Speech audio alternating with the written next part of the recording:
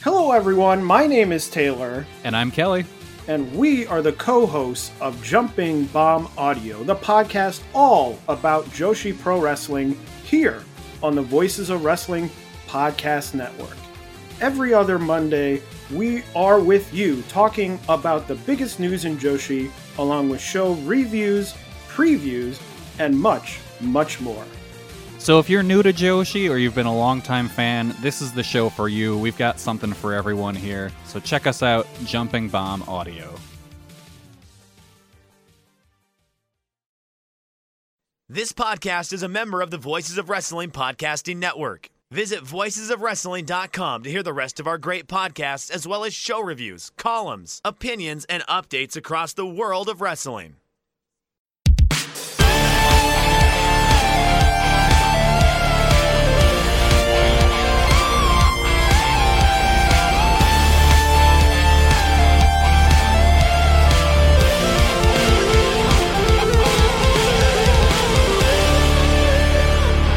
Welcome back to another episode of The Good, the Bad, and the Hungee Heat Check, presented by the Voice of Wrestling Podcasting Network. I am your host, Tyler Fornes. With me, as always, is Fred.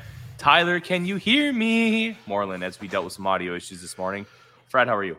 I'm doing all right, getting over a head cold. So I'm, trying not to bring back like vintage Dave Meltzer coughing for, 8 weeks, hopefully. But yeah, I spent most of this week on my ass, which is less pleasurable than you might hope for, but doing all right. All right is good. And we're going to start off this morning by sending all of our best wishes and condolences to everybody who knew the legendary Terry Funk and Bray Wyatt, who both tragically passed away this week. Terry Funk was 79 and Bray Wyatt was unfortunately 36. We send all of our best wishes to both of them. And if you want a really great retrospective, especially on Terry Funk, the guys at the Flagship Podcast on this same podcast network spent nearly 2 hours discussing the life and career of Terry Funk. And it's not something you're going to want to miss. Yeah, I was able to listen to a little bit of that, and it was really good. Yeah, Terry Funk was mostly before my time. I remember his little bit of a run in WWF in the Monday Night Wars era as Chainsaw Charlie, which is still one of the most baffling things ever. That dumpster match at WrestleMania was really fun. Yeah, and like he had a really good like Falls Count Anywhere match with Foley on a Random Brawl, I think, too, in the build up to that.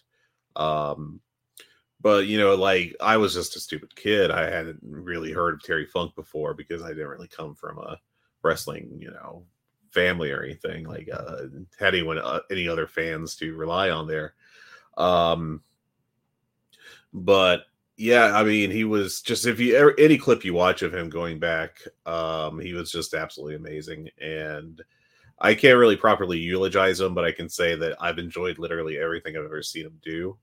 And just an absolute all-timer. And also really good in Roadhouse, too.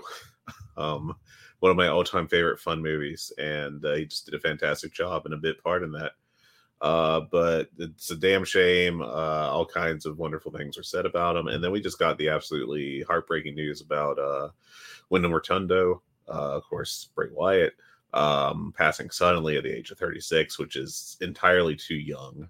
No matter what, so under any circumstances, and basically he contracted COVID, I think, around the start of the year, and had a very serious case of it, and it exacerbated some pre-existing cardiac issues he had, and it appeared he was on the road to recovery. There were talks of it, like, actually planning for his return to the ring in the next month or two, I think. And he's, Sean Ross Sapp shared, with the permission of the family, that he basically had a heart attack yesterday. We're recording this on the 25th of August, and he had a heart attack and passed away suddenly. And terrifying stuff.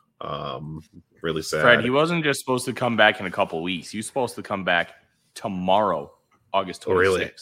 I actually had not seen that, so that's wild to see or hear.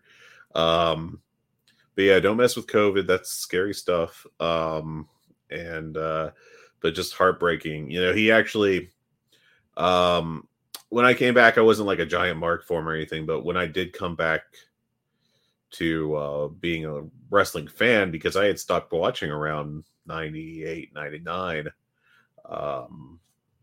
as a kid, and I kind of kept following it from about 03 on, but didn't watch it regularly until the big Daniel Bryan, obviously was the name he was using at the time, run up to Mania 30. And that's why you can blame that on my presence on anything to do with wrestling these days. Sorry. But of course, Bray Wyatt was about, I think, at the peak of his, of what interested me about him as the filthy swamp wizard kind of gimmick he had going on.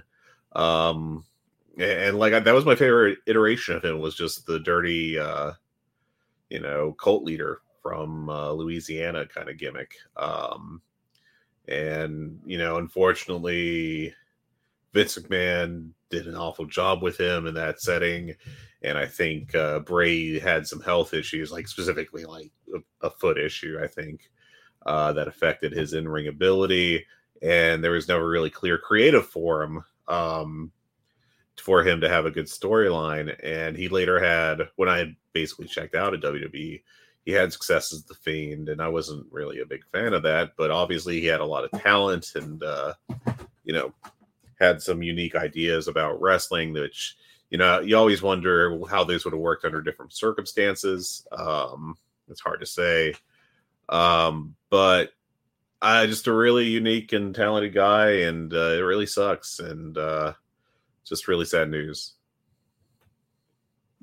Yeah, I know recently there's been a lot of people really down on his work because of what his gimmick had become, where he went from that cult leader, which honestly was tremendous, and he was so good in that role, to basically like a swamp wizard. And to me, that doesn't really have much of a place in wrestling, like magic and stuff. You can get away with a little bit, I guess, but when it becomes your gimmick, nah. Like, as dumb as it was, like when the Undertaker would have like lightning bolts come down from the rafters, that was kind of cool once. Twice, 3 times, becoming a regular thing. Nah, that's not pro wrestling. We're missing the plot at that point. And I feel so bad for the wrestler that he never really got a chance at redeeming that. And obviously, from a human perspective, losing your life at the age of 36 due to no fault of your own is tragic. And he leaves behind, I believe it was 4 kids and a loving wife, and just awful on every level. But if you want more retrospect on those two and their careers, highly recommend you go listen to the Flagship, because we have the biggest wrestling show in the world, in the history of the world, to preview here this afternoon. And we're going to start off with some news. Obviously, we already talked about it, but let's jump into the card. AR Fox and Ray Phoenix have been removed from All In, and they're different reasons. Ray Phoenix missing All In to try to establish residency in the U.S., and AR Fox, according to Brian Alvarez from Wrestling Observer Radio, there's heat on him because AEW found out last minute that he couldn't make the show, and he hasn't wrestled outside the U.S. per cage match since 2016. Fred, this sounds like a fireable offense. Yeah, you got to wonder what exactly is going on here. If he had some kind of legal issue. I couldn't really find any record of that online. But if he has some kind of legal reason he can't go into the UK, what's particularly odd is not only did he not work the Canada stretch that AEW had earlier this year, I can't really find a record of him ever working Canada, which seems kind of unusual for a guy of his stature and length. You know what that sounds like to me? The Indies. DUI. It could be. If you get a DUI, you don't get to go to Canada. Yeah. might be. I was able to find an arrest from over a decade ago for possession of marijuana that there's some vague records of online under his shoot name. And the mugshot appears to match, but I mean, I don't know, man. It's very odd. We don't know what's going on exactly, and we'll possibly find out at some point. We'll see. I imagine this will probably be something that'll take a little time to come out exactly why he can't make it, but it's really bad that he can't, because with him, he it's kind of not that he isn't good. I don't want to make it sound like that, but we actually had a discussion when they started this angle with Swerve Strickland about how I was, kind of thinking that he's a good worker, but I don't know what his, ceiling is in the company other than like solid mid-carder. Like I compared him to Matt Sydal, and then they turned him heel and looked like they were doing something with him, and he seemed to be doing really well in that role. But here we are, and there's got to be more information coming out at some point in the near future over it, but it's just not. It's not good, and if he misled AEW about his ability to travel to the UK or other places, then that's not good, and I think they'd be pretty justified in dropping him if they wanted to, if that was the case. But it's very odd because like this storyline just got completely blown up this week on Dynamite. It wasn't even like, oh, it's a 1 week injury angle, we'll bring this back at in Chicago at All Out. It's oh, he's not a heel anymore, he's a babyface now. It's completely done, and that's a shame because I thought this was one of the best angles, if not the best angle going on or storyline, I should say, in AEW. Him going to Nick Wayne's house and almost killing him, and then Nick Wayne's mom sitting front row and throwing the bloody like tank top at her. Great stuff. Yeah, that was tremendous, and you just get the sense that this company is going from a long-term build company to a week-to-week company, and it's quite a shame. I wanted to talk about that with you, and let me know if this isn't the right time to bring that up. But I have some, I got some thoughts about this build. And, it's always a good time to talk about Tony Khan's booking. That's a lot of what this show's been about. We have had a lot of criticisms about him. Yeah, I don't know if you want me to do it now, but I can launch into it now if you want. Hey, let's do it. Let's have some fun. All right, let's do it. I am pretty damn worried about the direction of this company. He is, we when this company started out, we had like these really thought out, well done angles for literally months and months, if not years, setting stuff up. And whether it be like the Hangman Page Kenny Omega storyline, or MJF Cody Rhodes, or Cody Rhodes Darby Allin is a good one that Joe Lanza talked about previously. It's just like, what are we?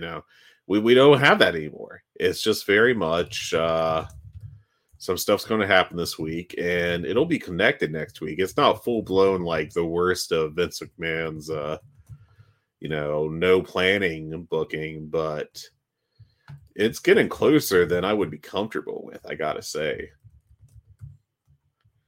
And that's not good. They really gotta tighten some stuff up here. Their longest running story that's going to get a payoff is Billy Gunn. And it's not an insult to Billy Gunn. The dude's just 58, and you have all these wrestlers. Yeah. It's such a talented roster. does Tony Khan not have full control of his booking anymore? And I want to preface this because we know Tony Khan is the final decision maker, but that doesn't mean he has control.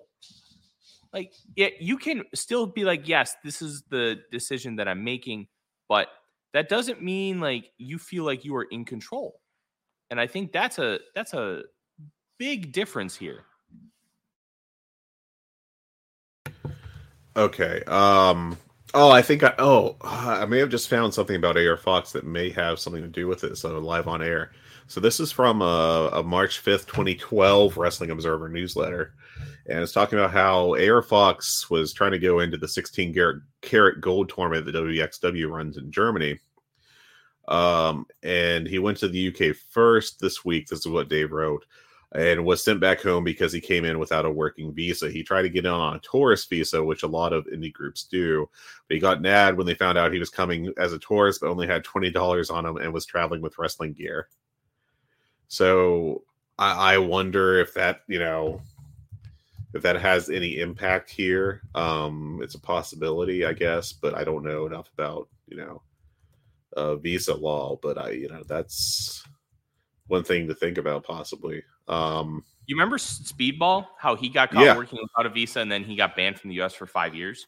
Yeah, and it didn't ruin his career, but it really kept him from being a bigger star for quite a while. I think maybe it worked out for him long term because those reps in DDT really helped him out. But I mean, he that's a great example of it because he was doing really well in PWG, I think, back oh goodness, was that 2016, 2015? I think was when his big run was and getting a pretty big push there. And then he just kind of disappeared, and I wasn't plugged in enough to really know what was going on at that point. But it was 100% because he tried to do that with the United States.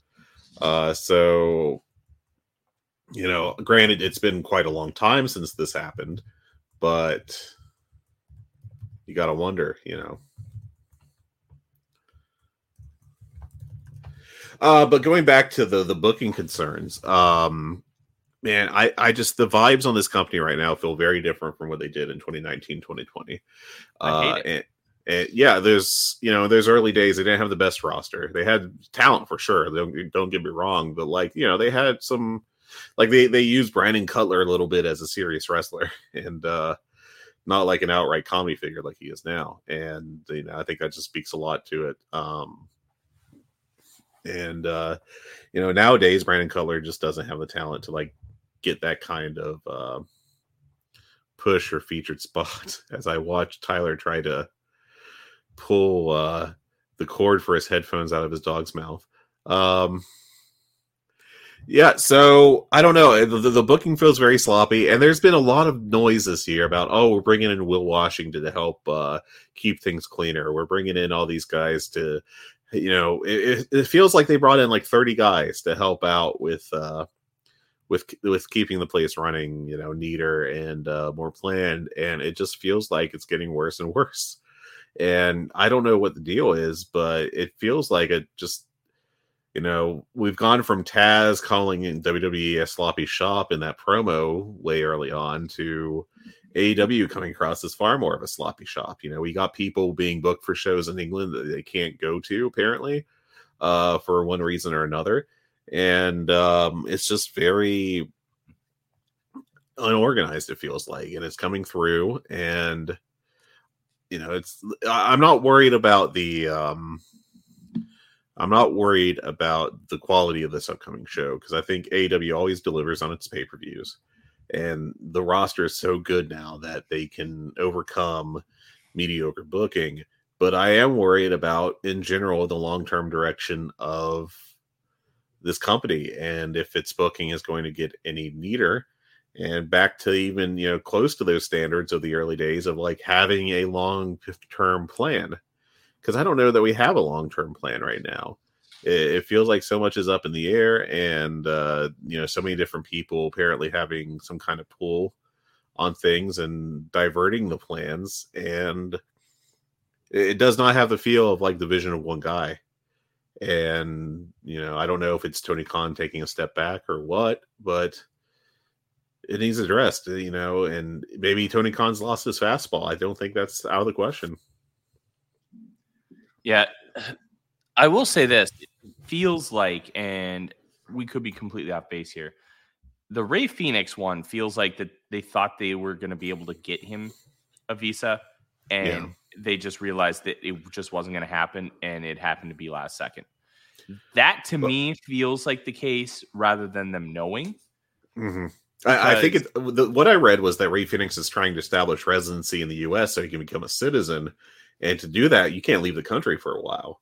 So he's stuck in the U.S. as long as he wants to pursue that until he gets it. And I don't know how recently he started that, if there was a miscommunication with that. But, I think that's a very different situation from what it appears AR Fox is, handling. Yeah.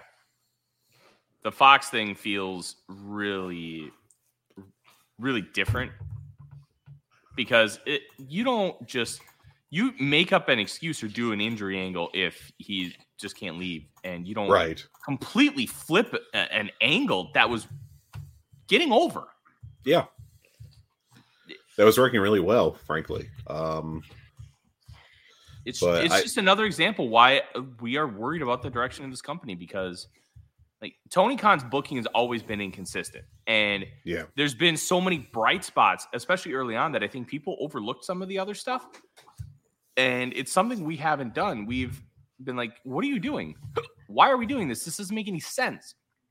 And now you're seeing him backtrack. Why in the world does Blackpool Combat Club 5 guys now? Why didn't they just say, find a 6th? We're not going to give up our 6th. That doesn't make sense either. Yeah, that was an odd one when they were just like, it's 5-on-5. And it's like, but a week ago it was 6-on-6, and I know that, you're writing out Ray, but, considering the roster they have. And, like, you got all these big names. I know that Ewan wrote for the site about how Emi Sakura should get her moment on Wembley. And, like, yeah, it'd be nice if she did. But we've got guys like Ricky Starks that aren't even getting the shot. It's wild some of the names getting left off of here, ignoring, like, Bryan Danielson for injury and all that. And it's kind of like, we can't, as I'm kind of surprised that Tony Khan, given all his resources and everything, isn't, and given his general reputation as like a happy backstage, someone that likes to treat his wrestlers well, that he wouldn't do like a battle royal, just to get 20 guys on the show. We have one women's match on here that was built too horribly. One of the most afterthought matches I've ever seen, where they tried. Look, I know that promoting, especially in pro wrestling, it's to some degree, built on lies, because it's all work and et cetera, et cetera. And even if something stinks, you like to go back to it years later. And, if it can play into a storyline and you can try to sell that it was better than it was, you do that, right? That all makes perfect sense. Pretending that a 4-way match between women by citing like all these utterly forgettable and really not very good matches that have happened previously, like these matches that are solidly in like the 2 to 2.5 star range, and being like, this is part of the history of AEW and we're bringing it back like it's some big deal. Honestly, the stakes are kind of like this, but they also aren't kind of like this. But you remember that one Undertaker WrestleMania match that they set up by having 4 dudes do a 4-way match on a random Raw like a month ahead of time? Which Mania was that? Was that the CM Punk match? Was that actually how they started that storyline? It might have been the CM Punk match. I think it was, and it was just like, this is your slam dunk, big match of the year. Like, even if your world title feuds are flopping, you've got this great fallback of the Undertaker streak match you can always pull out at this point in time. And they were just like, I guess we'll do a 4-way match to see who has the honor. And I think, the reporting was someone got fired at that point in time for doing such a bad job of setting it up. And here we are in AEW, and we have one women's match on there. And it's set up by a mini tournament directly after doing 2 Owen Hart tournaments. to get spots in the field. You have your world champion having to win a match to get in, while the woman she just beat is already locked into the field. I don't know, like, it's just frankly bizarre, that whole storyline, and I'm using storyline very loosely there because there's hardly a story to it. And you could do interesting stuff there. You could have teased dissension between the Outcasts. You could have teased Britt Baker turning heel. You could have done any number of things. And instead, we just got this dead in the water, like, token as it gets, women's match without even like putting the TBS championship on, or another women's match. Frankly, I think you've got a lot of women's workers that aren't up to snuff in terms of recent performances, getting heavy TV time for that division. You don't really have a good storyline going on. You have Britt Baker, who ranges from like below average to, in a certain circumstance, above average as a worker, but her strength has always been her promos, and she hasn't cut a real meaningful promo in God knows how long. I don't know. I don't know what this is. I don't know what this women's division is at this point in time. I don't know what the thinking is with it. There's all this talent out there that they have access to, or that they could have at one point got access to, that they just haven't brought in. They could have had a shot, I think, at Deanna Purrazzo at some point. No apparent interest. They could have, there was a Camille, who's very good for NWA. She was around for a little bit, but never stuck for some reason. You've got Heidi Howitzer and Max the Impaler doing pretty damn well as a monster tag team in Tokyo Joshi Pro. They're based out of North America. Not even a sniff of them. Athena is stuck in the hinterlands of Ring of Honor. And we're pushing like a green, sky blue, more like sky green. She's not doing particularly well right now. Ruby Soho isn't knocking out of the park. Saraya, I think she's shot in the ring, frankly. It's a really pessimistic time, especially for the women's division in AEW. Chris Jericho and Will Ospreay got billed off of like a week, despite having this big feel to like just the names that they are. You've got Chris Jericho, who is one of the like inner circle Hall of Famers, no pun intended, and you've got Will Ospreay, who is, you could argue, has been the best in-ring performer of the past 5 years, having a match, and it just doesn't feel like that big of a deal. And I don't know, man. It's a very weird time in this company's history.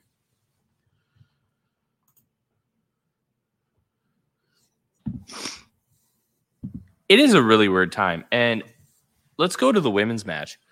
Fred, all they had to do was say the first women's match in this company's canon was All In, and it was a four-way. Yep. So we're going to honor that by doing another four-way. Yeah. That's it. That's, you don't have to shut up after that. Don't have to see another damn thing. That's good enough right there. And you could still stuck even with the qualifying matches if you wanted to. That would have been fine. But and that's the kind of stuff when we talk about Will Washington, his entire job was being brought in to just get things like that. Like, hey, we're going to do this. Well, hey, this doesn't make sense. Why are you calling it historic? No, it's not. And we obviously don't know the inner workings of the room. But they basically told us that's his job. Mm-hmm. And why is this stuff still getting through the cracks? I think we might be at a point where there's just too many people in the room. And we know that there are too many people in the room who love WWE-style storytelling. And there's nothing wrong with that. You can do WWE-style storytelling with some of this stuff, but mm-hmm. the antithesis of this company is it's not WWE. Yeah. That's the key part of AEW's identity, is it's an alternative. Tony Khan's gone out to make a big deal about how they're a challenger brand, that they're Pepsi to WWE's Coke, that they're Burger King to WWE's McDonald's. And And I don't know, man. It feels like we're really flirting. You know, I know that the MJF Adam Cole thing's a special thing, so it's hard not to read too much into that. But I mean, up and down this card, like, you know, the best build, I guess, are the Acclaimed against House of Black, which is based around Billy Gunn returning to the ring, which isn't really like super exciting, I guess, in a way. I mean, I like Billy Gunn well enough, don't get me wrong, but you know, he's Billy Gunn. He's 50, you know, whatever he is now. And the other one that really got a good build and has since been blown up is that Darby and Sting against Swerve and now Christian Cage. It's just so frustrating, Fred. Yeah. We had this company that was finally delivering a type of pro wrestling that American fans had wanted in America for such a long time. And it just feels like it's being taken away from us. And that we're going to get in a lot more about the booking and talking about it in terms of what this card is, because, oh my gosh, this card is just wonky. And it's probably going to be really good, but it's wonky. Let's continue with some of this other news because we're going to dive a lot more into this. We may be getting Edge in AEW. We may be. WWE reportedly declined to match what it would take to sign him, which I think it was reported it was around $3 million a year. I may be wrong on that, but for some reason that number's coming to me. I didn't see a number, so listen. All I gotta say is Edge reportedly has never met his father, and Christian Cage is in this company. They're best friends. That, like, we're gonna get some kind of Edge and Christian stuff. And you know what? The Hardy nostalgia didn't work for multiple reasons. This could because working. they're both still good in the ring. Yeah, Edge just had a pretty good match with Sheamus on SmackDown last week. That was a nice little farewell to him. I went 4 stars on that flat. I enjoyed really it. Good for a SmackDown TV match. Yeah, they gave it a lot of time too. Like WWE really did do him a solid there and make him look good and have him go over Sheamus and have him put on a good match. I mean, I think Sheamus was better in the match probably, but I mean, Edge looked good despite, you know, he I think he's finally figured out like the facial hair thing. So like, it's not like ripped body of a 28-year-old, head of a 60-year-old kind of thing, you know, because he looks older in the face than he actually is a little bit. And then he's got the super jacked look. It was odd early on. But I don't know, you know, I'm a little hesitant about Edge coming in just because I don't think he's been really a super success on his return in WWE, but he has some juice left. I mean, it's definitely a better option than, you know, the Hardys right now, or a year ago. That's an example. Yeah, so it's kind of odd, but you know, the dude is I think he's so talented, and hopefully if he's put in the right spot, he can put on a really good storyline. And you know, maybe partnering or, you know, opposing him from Christian with his current gimmick would work, but we'll see. You know, there's a lot going on. It could just be that he doesn't want to go anywhere. This could all be you know, just it could be like Randy Orton, who used AEW a couple years ago for leverage against WWE to get money. We'll see. Listen, I'd be all for a Edge and Christian nostalgia run because I think, especially with how great, just tremendously great Christian has been in this company, I think that they'd be fine. As you can hear Eclair panting because Odie just will not leave her alone. It's something that I think they could be done really well. And Tony Khan has done so with Malachi Black, really filtered out the worst instincts. And House of Black, like, yeah, Malachi still gets to do his lore stuff, but it's not over the top. And then once they get in the ring, no frills, no bullshit. And I think that's awesome. We could be sitting on a really good run from these two. And I think that's exciting. Yeah, it could be a really interesting thing, and I look forward to seeing what possibly comes from it. I mean, Christian's just been on fire as far as the act right now. Like, you could tell me that you think this is the best run of his career, and like, I can't really say you're crazy because he's cutting these great promos every time he's given a chance. Yeah, 100%. It a great scumbag. Oh yeah, it wouldn't shock me if it's at Wembley. Yeah, I mean it's a possibility. Although Adam Copeland did say that he is not available, or that his contract runs through next month. Who knows if that's the truth? It's wrestling; everyone lies, but that is out there. So yeah, well, why would you have your going away match month and a half for your contract runs out? That seems kind of weird. Yeah, a little weird. Yeah, that's honestly, if he debuts, it's 100% just a ploy to keep the surprise element, because the second You Think You Know Me hits in the stadium, that's just going to be, the place can go bonkers. Yeah, and like, we grew up on Edge, like that Edge Cena feud over the course of like 06 to 09 was awesome stuff, and like there was parts of it that just stunk. I mean, it's WWE. There's parts of a lot of it that stink. Yeah.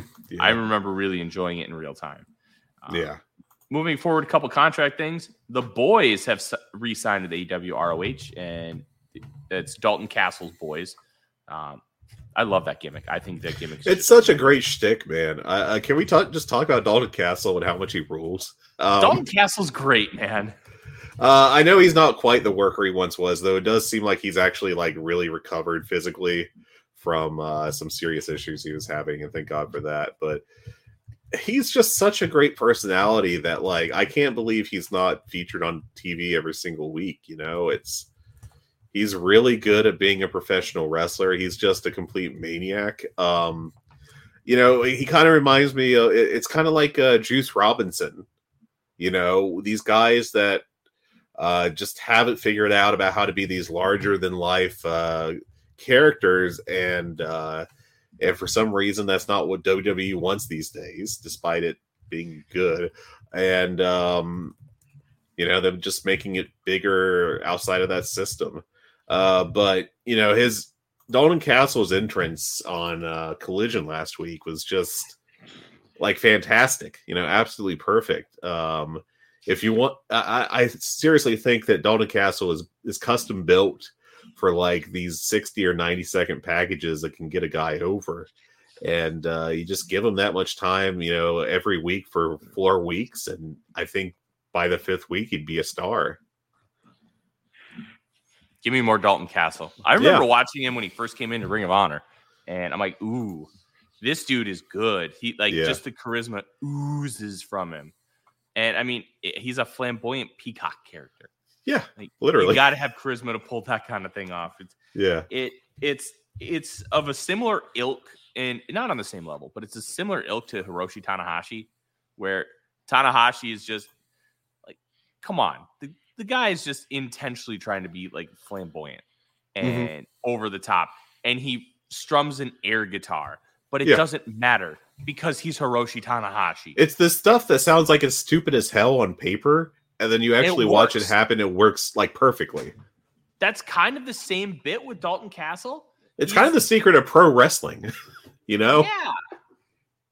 And it's fascinating to watch, and I really enjoy it.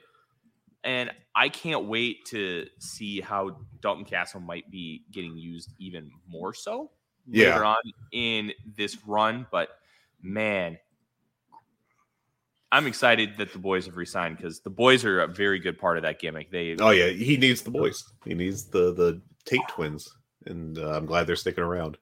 Mm-hmm. Absolutely. So Brock Anderson's contract. We just talked about Brock Anderson last week. His bad match. His contract is up at the end of the year. That comes from his dad, Arn. That to me says, like, coming out like that, he's probably not getting re-signed.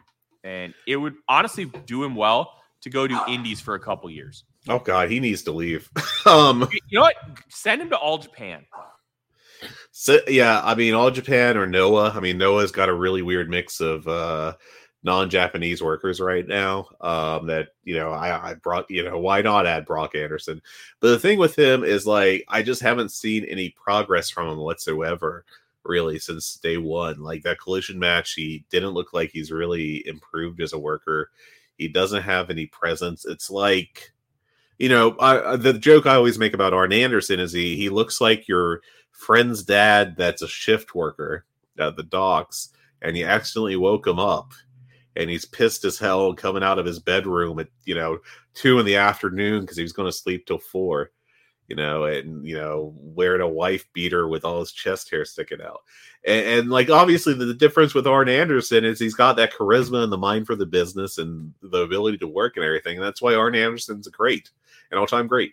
And maybe Brock just needs a Glock. Glock Anderson is a hell of a character change. But yeah, Brock is like Arn Anderson without any of those things that made Arn Anderson Arn Anderson. He just looks like Arn Anderson and doesn't pop off the screen. He doesn't seem to have any promo ability, though they haven't really let him try. So I guess I can't really conclusively say that. But in the ring, he's just like a jaggy jag, And it's unfortunate because he's got the look of Arn. Yeah, it's like Arn 2.0, but then it's like one of those Boston Dynamics robots that they were going to have it walk across the room, and then it just limbs flail everywhere and stuff. It doesn't work right. Yeah. Last thing, Darby Allin said that there will never be a bidding war for him as he is, quote, AEW for life, unquote. Good for him for being loyal, but dude, shut up. Yeah. You're gonna hinder any kind of money coming your way long term. Well, the other company's talking to me. Dude, you told me you're never leaving. What? Yeah. I'm not gonna up my offer. Like, I'm not. No, he could always tell Tony I was just trying to babyface the crowd,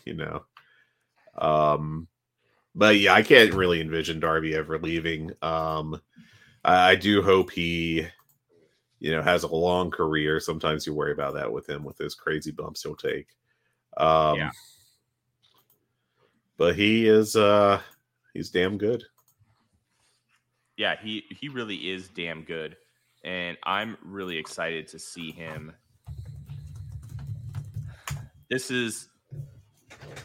I just love Darby. He's great. He is, man. He's gonna die at 40, and I'm not saying that as a joke. Like, dude is just crazy at the kind of bumps he takes, and it's honestly wild. But let's we're gonna have to transition because Fred, I don't know if you know this, we have the biggest wrestling show of all time this weekend in All In, and we have another rendition of the Heat Check. Yeah, so if you haven't heard one of our Heat Check episodes before, what we do is we run through the card, and we just, on a 1 to 10 scale, we talk about how excited we are for the match. With 10 being, as excited as possible, and 1 being I'd rather watch paint dry. So we've got the whole card pulled up. We do have a slight spoiler, I think, from either Collision or Rampage that is going to be reflected in this card early on. So if that's a concern for you, turn it off, pause the show, and come back and listen to our wonderful audio. But yeah, you ready to go, man? Yeah, man. Let's go. All right, let me get this pulled up. Now we'll start with the spoiler. So 5, 4, 3, 2, 1. Hook is challenging Jack Perry for the FTW Championship on the pre-show 0 hour. Fortunately, we have apparently a 2-match pre-show, so that's promising. Hopefully, we'll grow to 3 or even 4, so that we don't have those awful talking head segments that are completely useless to me as a viewer. Maybe it drives business. I can't. If you're someone that watches a 0 hour and is like, yeah, I remember when there was like a near 5-star Eddie Kingston match on here with Tomohiro Ishii. But what really makes me buy pay-per-views is watching RJ City and Renee Young kayfabe discuss matches. Who's Renee Young? I'm sorry, Renee Paquette. My apologies to the good Paquette family. Yeah, so I don't know. It's just crazy to me that works, but I've gone on that rant before. Hook versus Jack Perry. Where are you at on this? I don't know. It's kind of annoying that it's a last second 0 hour edition because, and obviously, because you chose to come back and listen. The idea here is that Perry was going to retire the FTW title, and obviously Hook is defending the honor of his dad because his dad created the FTW title. So I'm probably at 5. I think this could have been a little better built, at least give any kind of build other than just doing it literally the day before. Obviously, the Collision was recorded 3 days ago or 3 days before it will air. But yeah, I don't know. It could have been done so much better, and I think that just has me annoyed. So I'm at a 5. I do like that it's on the pre-show though, because the pre-show needs some juice. Yeah, I mean they've been doing this angle for a few weeks now, with Hook and Jack Perry about the FTW Championship. I thought the heel turn win was great for Jack Perry. I thought it was exactly what he needed. I think what he's been doing since then has been, trending upwards, but not like elite level. It's been like good. Like him running away from Hook was pretty entertaining for a couple of weeks. And then his promos since then have been kind of like Baby's first heel promo. It's like Christian Cage, but without the verve and the ability to deliver it perfectly is the comparison I'd make. But I'd go higher. I'd go like this is at least a 6 and possibly a 7. They had a very good match the first time too. And I think it'll be good this time around. Yeah, I think it will be good. I just think my interest level is a lot less just because of how they built it. Sure. But that's probably just a personal thing. It is a personal thing. That's the whole point of this. It's a really good pre-show match. Yeah, it is, I think.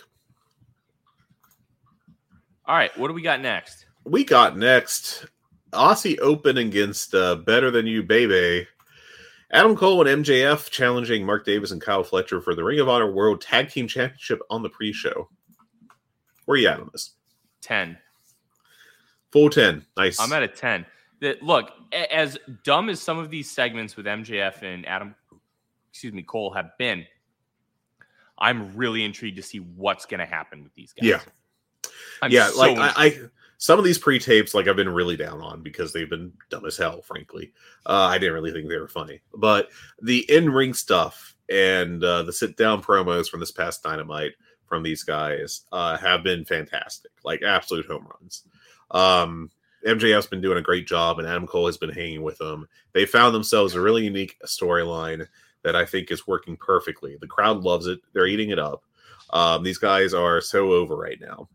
And it's really intriguing as to what exactly will happen with this match and, the whole double baby face aspect of it. And I've really enjoyed it, frankly, other than the parts I didn't enjoy, which is the stupidest analysis ever. But the stuff that's worked has worked really well. As we have a dog emergency up in Minnesota. She just peed on the rug. Oh, boy. Well, you go handle that, and I'll go off on this some. I'll just lay out what I think are scenarios here for this match as we handle a dog urine issue. So basically, they could double babyface this and keep whatever the real big draw is for the actual pay-per-view. With the idea being that you have to pay to see the real resolution of this. But I have convinced myself that the money actually is in doing the big angle on this that sets up whatever happens on the proper show. So, we got ourselves, both guys have teased at various points turning on the other, and then they've been friends. They've hugged it out and declared that they're best friends, forever. And, the big question with this storyline is who's going to turn on who. I 100% believe, and will believe until I'm dead in the ground and buried, that the money here is going to be having one of them turn on the other on the pre-show to give that juice to the pay-per-view and convince people that you have to pay to see what happens next. I think that is 100% the smartest thing you can do here. And frankly, I also think that it's booking malpractice if you're going to have Adam Cole come out of this as the babyface and MJF as the heel. This is a situation where you've got MJF poised completely uniquely to be the biggest babyface in the company, and arguably the biggest babyface in the industry right now. By having him be turned on and having him lose the title, I think later that night, and be the babyface that has been wronged and is coming back for what is rightfully his. I think that's the money. I think that's the 100% what you have to do with this angle.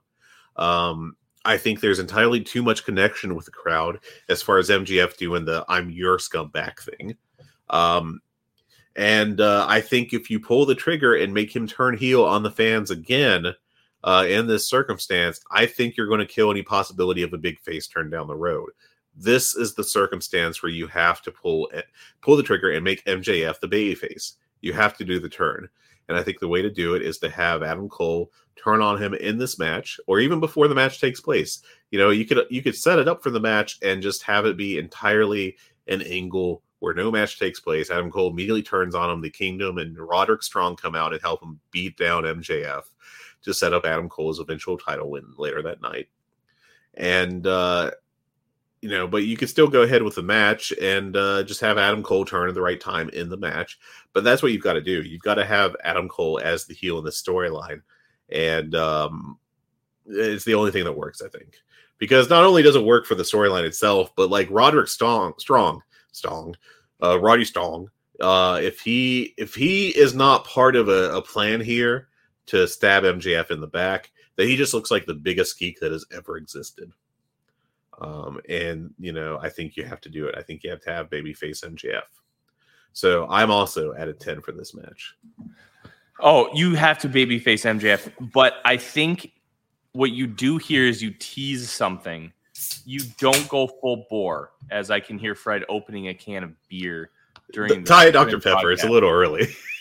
It's never, dude. I had 9 a.m. beers yesterday at the Minnesota State Fair. It's never too early to have a good one. It's too early to have like 6 good ones, but so I think you have to continue the tease. And then I think what you do is you have the Kingdom help Adam Cole win it, and Adam Cole reforms the Kingdom at the end of the show, and you get a babyfest MJF chasing. And I think that's probably the best route here. I think like MJF's been a great champion. He's been champion for almost a year because he won it at Full Gear.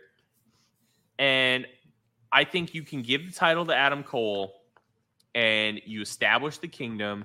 And then you know what you can do? You can have like a program down the line with the Kingdom versus the Elite, because obviously with the Super Click that with Cole and the Bucks, then you've got some more programs built in, and then Adam Cole, Kenny Omega, potentially for the title. There's a lot to go with, and I think that's the best route. But who knows what they'll do?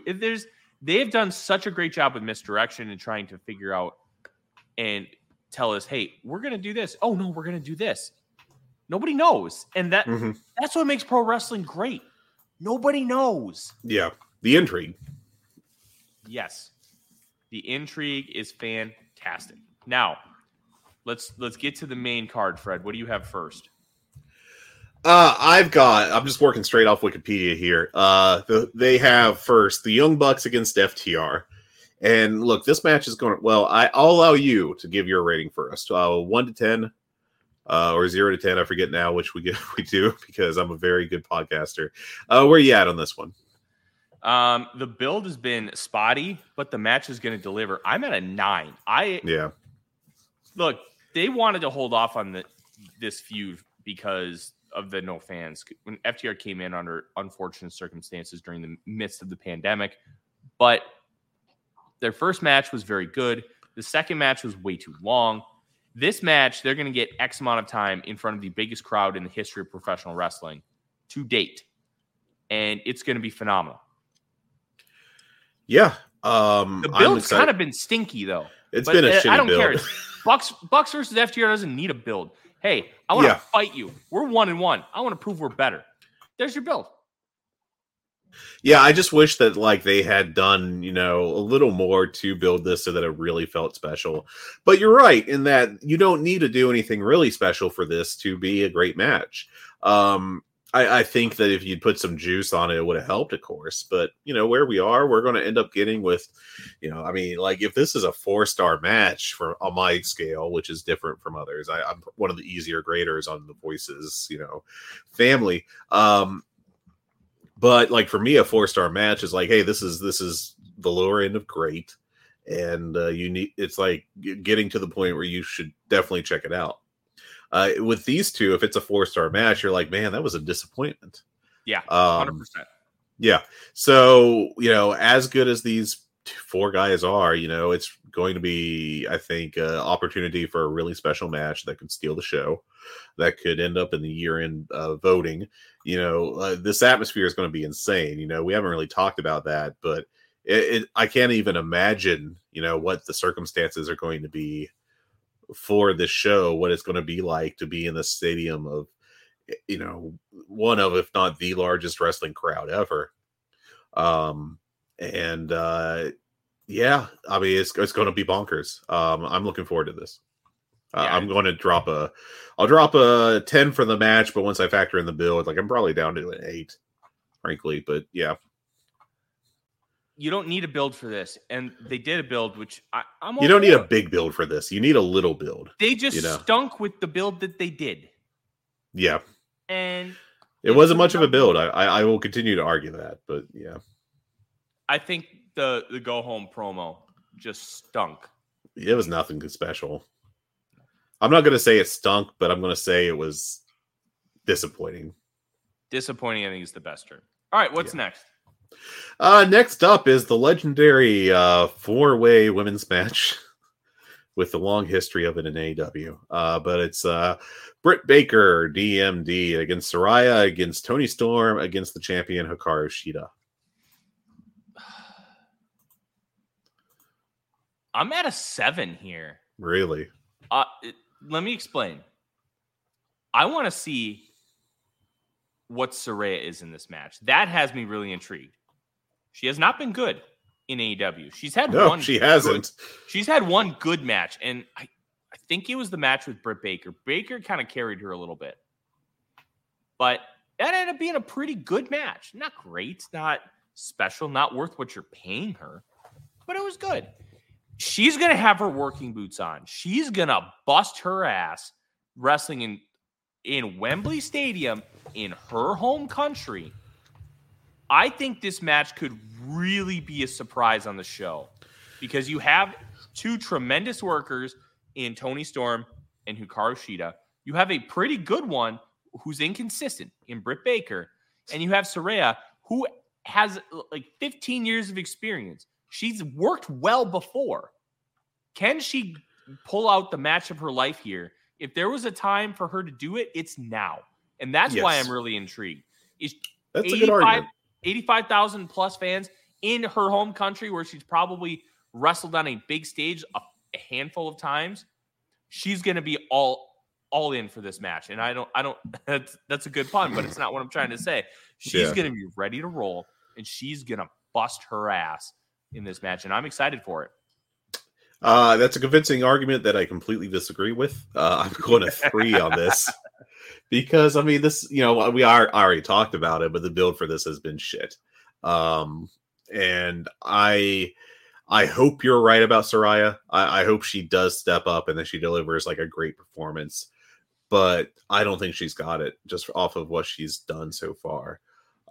She is not, she's rough in the ring. I mean, she barely works any. Which, I mean, not that she really needs the reps to improve. I think she is what she is, but I'm just not like a big Saraya wrestler fan. Now, I think she's found herself a good spot with the Outcast nonsense. And I think it might be prudent to have the Outcast turn on Toni Storm and cost her the championship. The downside of that is that means that we get Saraya Women's World Champion, which I'm not super excited about. But I would love for them to salvage something out of this. I think they're going to go in motivated. And so they could surprise me, and I hope they do. But just off of what we've been given so far, this is a 3. I don't blame anybody for not being excited about this match. I'm just very intrigued about Saraya in her home country. And that's going to carry it for him. Yeah.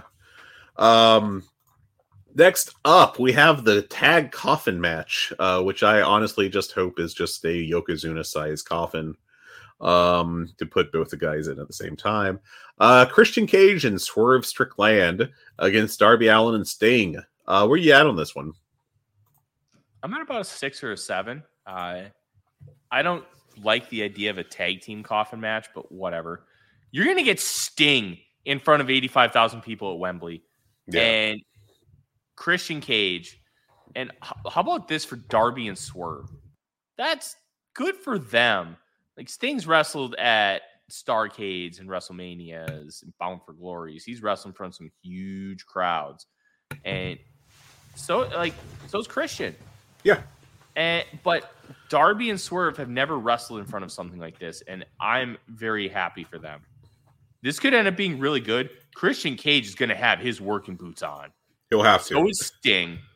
And Darby's going to take some stupid bump that looks like he should be dead, and he's going to get up just fine because his name is Darby Allin. Yeah. This is going to end up being a train wreck in all the best ways, and I can't wait. Yeah, the problem with this is I remember what happened to Shawn Michaels that caused his first retirement. So I just thinking about that, I just worry about Darby. Did you give a number? You did give a number on this, right? 6 or 7.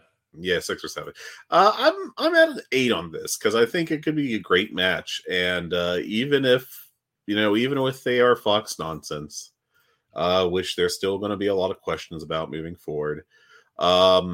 I think that I think it's going to deliver. I think Christian is not a downgrade as a worker from AR Fox, but like just maybe less well fitting for this style of match, which you probably want to see just crazy shit after crazy shit. And at Christian's age and after all his body's been through, that's probably not his strongest point, but I think he can step it up and also deliver in this match. So, but yeah, I'm going to drop a 7. I think I'm going to settle on a 7 here. And I think this will be fun. Baseball fans, are you excited for the upcoming season? I know I am. It is time to gear up and show your team spirit with MLB Shop, the official online store of Major League Baseball. Find the latest jerseys, hats, apparel, and collectibles for all 30 MLB teams at MLB Shop. Represent your favorite players, your hometown team, or relive classic moments with exclusive throwback gear. Gear up for the season at MLB Shop. Whether you're cheering from the stands or watching at home, show your love for the game with official MLB merchandise. Make sure you use our exclusive link, voicesofwrestling.com/MLB Shop, to help support the Voices of Wrestling Podcast Network. Again, that's voicesofwrestling.com/MLB Shop. You'll pay the exact same price, the exact same items. Everything is exactly the same about your shopping experience, but a small percentage of every sale comes back to us. So again, it's voicesofwrestling.com/MLB Shop, the official online store of Major League Baseball.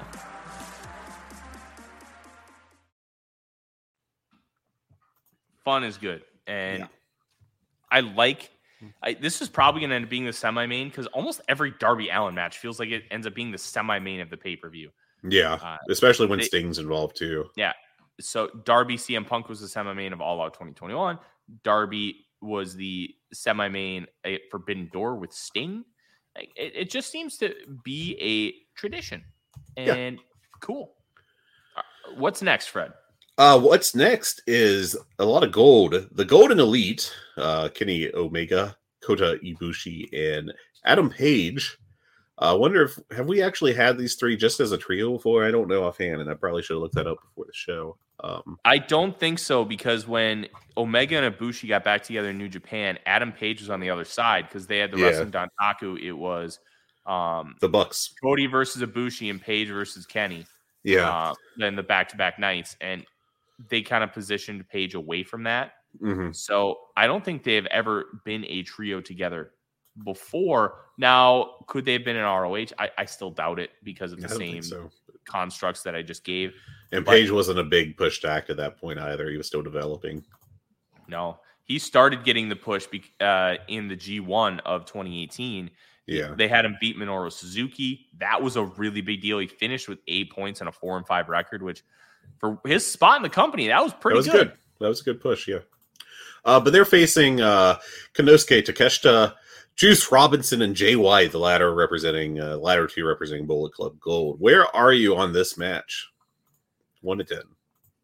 8. 8? This should be just Omega Takeshita singles. Yeah, they're probably saving something like that for Chicago, I imagine. That's my guess. Screw Chicago. Like, I really think that they should have done everything they could to get a really big singles match out of a guy like Omega on this show. Now, the trios match is going to be very good, and AEW is a trios company, but I think that they didn't do enough to really give this crowd a true great like special singles match. Now, we'll talk about Jericho and Ospreay here in a little bit, but I think it was a mistake. I don't know if it's going to end up mattering, but I still think they should have really made an effort to do so. Yeah. Yeah, it's tough, man. it's not easy. But I think they have to build some stuff off this show for All Out. Otherwise, they're not going to have any build basically for that show for the most part. So I think this is the trade-off that you're losing out on a singles match in this circumstance to get a few more guys on the show, and so that you can set something up for the next pay-per-view that is like immediately afterwards. So, and that's exactly what this is. That doesn't mean I have to like it. Yeah, that's fair. I mean, yeah, I agree with you. It would be more intriguing to me if it was otherwise, different. But I mean, sacrifices must be made. So I'm going to go. I'll check in at a 9 on this. I'm really looking forward to this, even if the build on it has not been particularly great. But I think this is a start and not an end. So that'll work for me.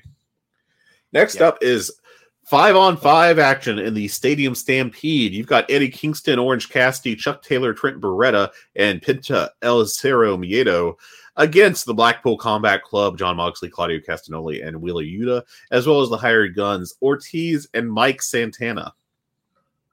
Mike Santana? I think he's going by Mike Santana, if I'm not mistaken. Oh. I think they mentioned that just once on commentary, yeah. Okay. I'm at a 10 for this. Anytime AEW does these type of just insane brawls, they nail it. Production. I will caveat that once, because the second Stadium Stampede match with the Inner Circle and the Pinnacle, I think it was, that stunk. That was not good. Ooh, I disagree. It was different.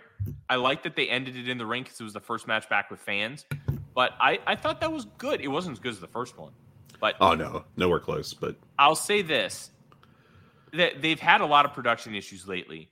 And they did have some production issues with Anarchy in the Arena the second go-around back in May. Yeah. They have normally been really freaking good at producing these types of matches. I like the cohesiveness here of why Santana and Ortiz are teaming with the Blackpool Combat Club. One, Moxley has said you have to bleed with us to be with us. Santana Ortiz did. Mm-hmm. Eddie Kingston was on the Blackpool Combat Club side. They have beef with Eddie Kingston.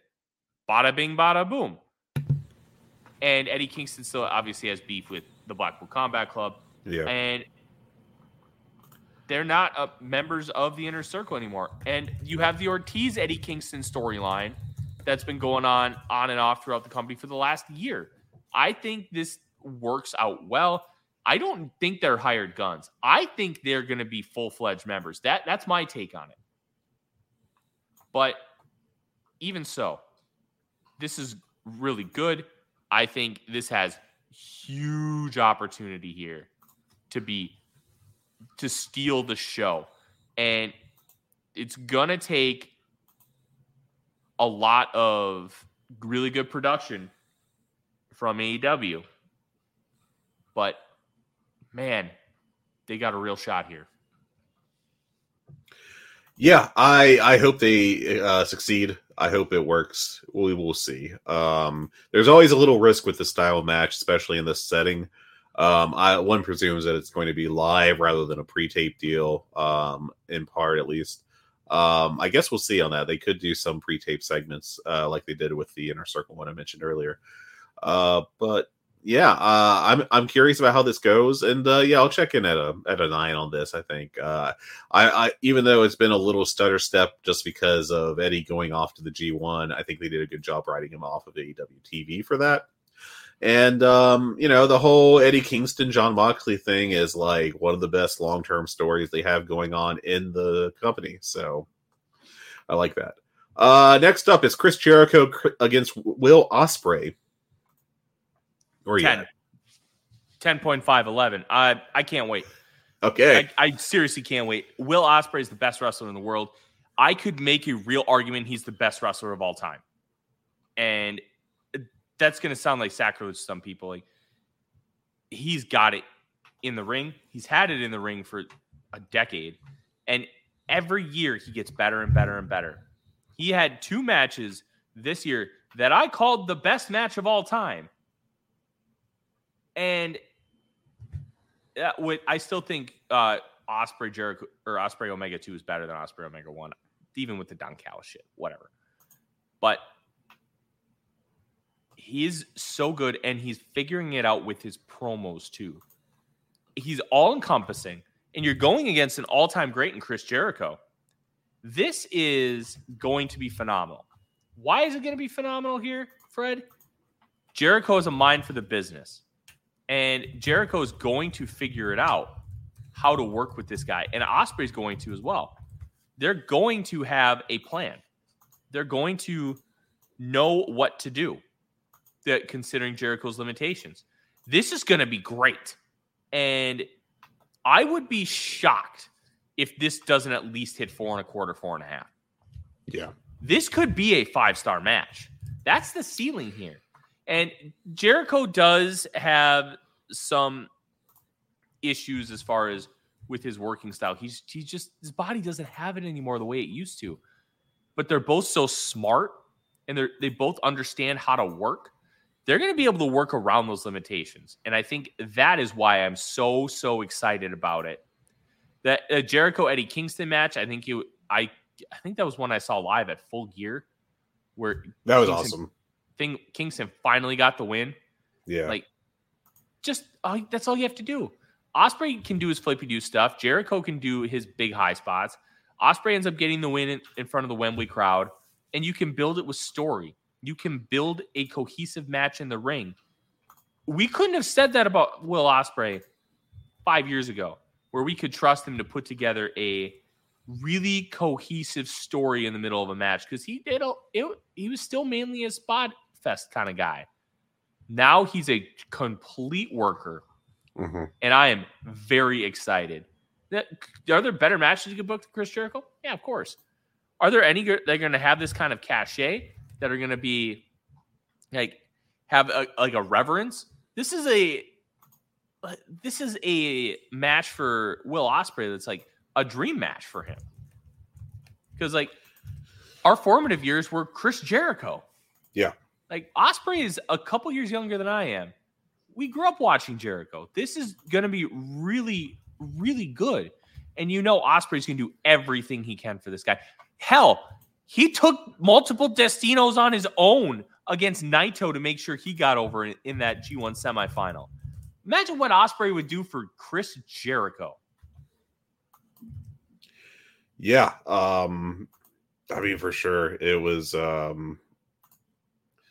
he's going to do everything he can to just make sure that works and that it's a success. And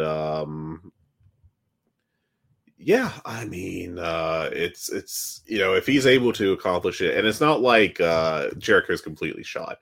He's not what he once was. Obviously, he's up there in age, but he could really be able to be lifted, not carried, but lifted to a very special match. And I think they really did a great job of heating this up, unlike the Young Bucks FTR match with their promo segment on this past Dynamite. I thought they did a great job working that angle and giving both guys motivation to get to do what they need to, and I'm pretty excited at this point. So I'm going to be conservative just because there's a little, little bit of a potential for some disappointments because I'm still a little scared from the Adam Cole Chris Jericho match a few months ago that just was terrible. But I'm going to go a 9 on this. And I hope it's a success. Chris Jericho's going to have his working boots on in a big way too because it's Wembley. Yeah. And I the promo, it got some mixed reviews as far as the presentation of Will Ospreay, which I think I have a better understanding now because I think some of the European people in the wrestling scene were really down on the appearance of Will Ospreay, and I noticed that a lot of the American fans weren't, and I think it's a cultural disconnect between because British culture versus American culture. I don't think anybody else really thought much about the appearance of Will Ospreay, but then it was described to me by a friend of the show and Voice of Wrestling's own Joey O'Doherty said, it's like an over the top cartoonish thing, and Americans love that kind of stuff, but to people from Europe, it's it's viewed differently. And I think I get that. I understand it now. I didn't initially because I'm just Ospreay is just, he's got his own kit, which I thought was a nice touch. And it felt like he was trying to just get bruv over. American fans love to chant something. And that's going to be their thing now. And you can view it kind of how you want. And I thought the promo hit well, the why behind these two wanting to do the match. And it got me real excited. I loved Ospreay calling out Jericho because I think this is an important thing. Jericho's going to play Judas with Fozzy at Wembley to come out. And Ospreay's like, you're only doing this match so you can claim that Fozzy played Wembley. Just great stuff. Great stuff. Reality-based promos are the best. And this match is going to be tremendous. Yeah. I thought Ospreay did a fantastic job. Did he use bruv a few too many times? Yeah, sure. But if that's your big complaint, I mean, he had basically this one segment to get over a character. And obviously the character they're going with here is loudmouth Brit. That's an asshole. Mm-hmm. And the easiest way to get that done is to go full chav. Even us, idiotic Americans, are aware of what that means to some extent. And it was just shorthand in that case. I don't think you got to worry about him wearing, going full soccer hooligan and for the rest of his AEW career or anything. But if you've got to, it's kind of how wrestling works. If you've got to get your stuff over, you got to dumb it down a little bit, just at least initially. And there it is, But yeah, I'm excited for this, and I think it will hopefully rock. Ospreay is so good at this point. I'd be astonished if this was anything short of excellent. Yeah, it's going to be fantastic, and I can't wait. How many more matches do we have? 3? We got 3, baby. So we'll just power through here. Samoa Joe against the air quotes real world champion CM Punk. Where are you at on this? Man, I'm at a 5. I think they really blew the importance of this match with the CM Punk win in the Owen Hart tournament. And you took this out of my mouth, man. I hate CM Punk. I'm so sick of him. I'm sick of his bullshit.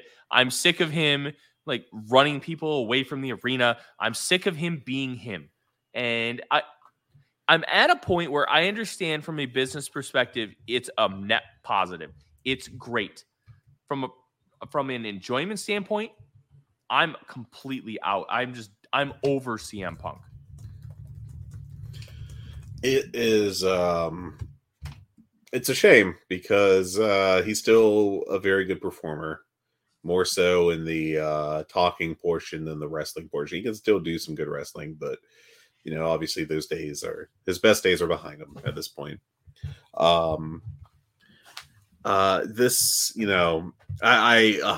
stole the words out of my mouth with regards to the booking of the Owen. It made no sense to me to have him beat. They do this big build about how CM Punk's never beat him, and he gets his first win with a small package in a 12-minute TV match. That just didn't fit the story to me. It should have been a big match like this, and it should have meant more. And instead, it was just like, he won the semifinals. Cool, good for him. See you next week.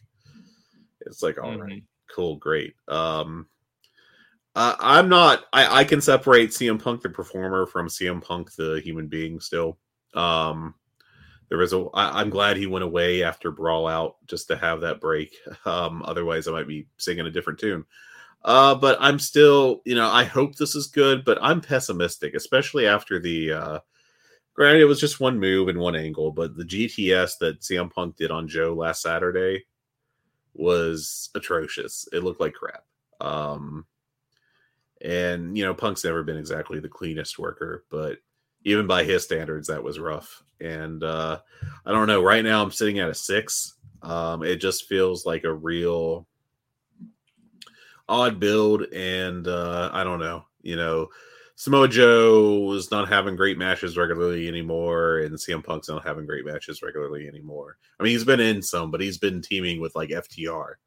Who are obviously very good workers right now. Fantastic even. So yeah, you're going to get some credit for being in 6-man tags where you're teaming with FTR, but like I could probably team with FTR if it's worked right.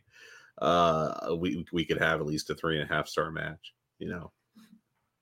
because that's how good FTR is. I think the match is going to be good. I just don't care. And Punk being Punk has honestly made me not care. And it's a shame because I was really into his return. It came earlier, it would have been this Saturday was the 1-year anniversary of Punk's return. What a year. Last Saturday. And I was actually at my wedding reception. So I forgot this. Yeah. So no, it was 2 years, 2-year anniversary. So yeah, it was Sunday. 2 years go on Sunday. And so I got married during the pandemic, and we had a dinner for everybody who came because we only were able to have so many people. And then we had a big one a year later. So it was at the big one. And I'm sitting on my phone because the TV in the lobby of the reception area didn't have TNT. Sorry to interrupt, but I think you mean the Big Bill one.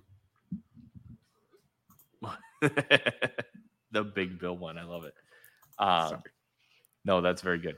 So I'm sitting on my phone watching with my buddy, and my wife comes out. It's like, "What the hell are you doing?" I'm like, "CM Punk's back!" Like, just all excited. She's like, "What? Pro wrestling? Just let me enjoy this." She's like, "Whatever." And a couple of her friends like, "He's watching pro wrestling," and she's like, "It has to be something big. Otherwise, he's not stupid." Like but it was our second one, so I kind of got away with it. Yeah, a little easier. Man. I think I got home and I had it recorded. I think I watched it like 6 times because it was just such a special moment in pro wrestling. And now I can't stand him. I don't want to watch him anymore. Yeah, it's incredibly frustrating. Yeah, it stinks, man. It's a bummer. But this is the life we live. Now, I do want to ask you, do you think you'd be so bothered by it if you didn't have to do a podcast every week and talk about it and like cover every aspect of the nonsense?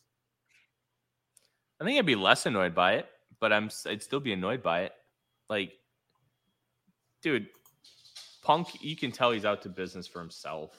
Like, it's just annoying. I'm just over it. Fair enough. We got 2 matches left. House of Black with their World Trios Championship against Billy Gunn and the Acclaimed. Where you at, 1 to 10? All right, Claire just peed on the floor. Look, Claire's 6 and she's a rescue dog. She basically spent her entire life in a kennel, so she doesn't understand. We're trying, but long stretches like this get a little tough. So I'm at about a 7. I think this could be a really good match. It sounds like they're going to get the ass man gimmick for Billy Gunn, and that's kind of cool. I think this is the best told story right now in AEW, which really tells you a lot about where the company is. It's going to be a good match. The Acclaimed have become really good in-ring workers. House of Black rocks as a trio. They're great. This could end up being really good. And this is like a perfect match in the mid-card where you just throw them out there and be like, hey, you got 15 minutes. Go have fun. That's what I think this is. Yeah, I'm at a 6 on this. I mean, it's not going to be a great match, but it could be a fun one. And really, that's all I'm hoping for on this one. So, hopefully we'll get some good, fun stuff out of it. And our main event, Adam Cole against MJF for the AEW World Championship, 1-10. Where are you, Tyler? We talked about it earlier. I'm at like a 14. Yeah. This is the intrigue here on what's going to happen is everything. And their first match was great. This has a chance to be like, I'm not going to say an all-timer, but an all-timer in AEW canon. Like, this could really change the direction of this company. If they nail this, it could, like, we had the really nice article, and I can't remember who wrote it for Voices of Wrestling. It was, like, this isn't the AEW I signed up for. This isn't the AEW that I loved watching. Like, is this the end for me? There are people like that out there, and this could really solidify them leaving or them staying because, okay, they nailed this. There's still hope. This is still the AEW that I remember, even if it's got some of the extra bullshit. If they blow it at Wembley, it's going to be a stain on this company, and it could really hurt them long term. Yeah. Shane Silver, by the way. Yeah, it was a great article, too. Nice work, Shane. It's not a detriment. It's going to be like, I'm trying to think. Kevin Nash beating Goldberg for the title at Starrcade. You didn't see it right away because 98 business was really good. 99 business started to really downturn, and 2000 it crashed. I think you're looking at it could be tasing Goldberg at Starrcade level if they blow this. Yeah. And it could be the beginning of the downturn of this company. Like, there's always a moment where you can be like, oh, it goes up. During the Monday Night War, it was Tony Schiavone saying that Mick Foley's going to win the world title. That'll put the butts in the seats. Everybody flipped. They saw Mick Foley win the world title. It was a great moment. That was kind of the turning point for WWF.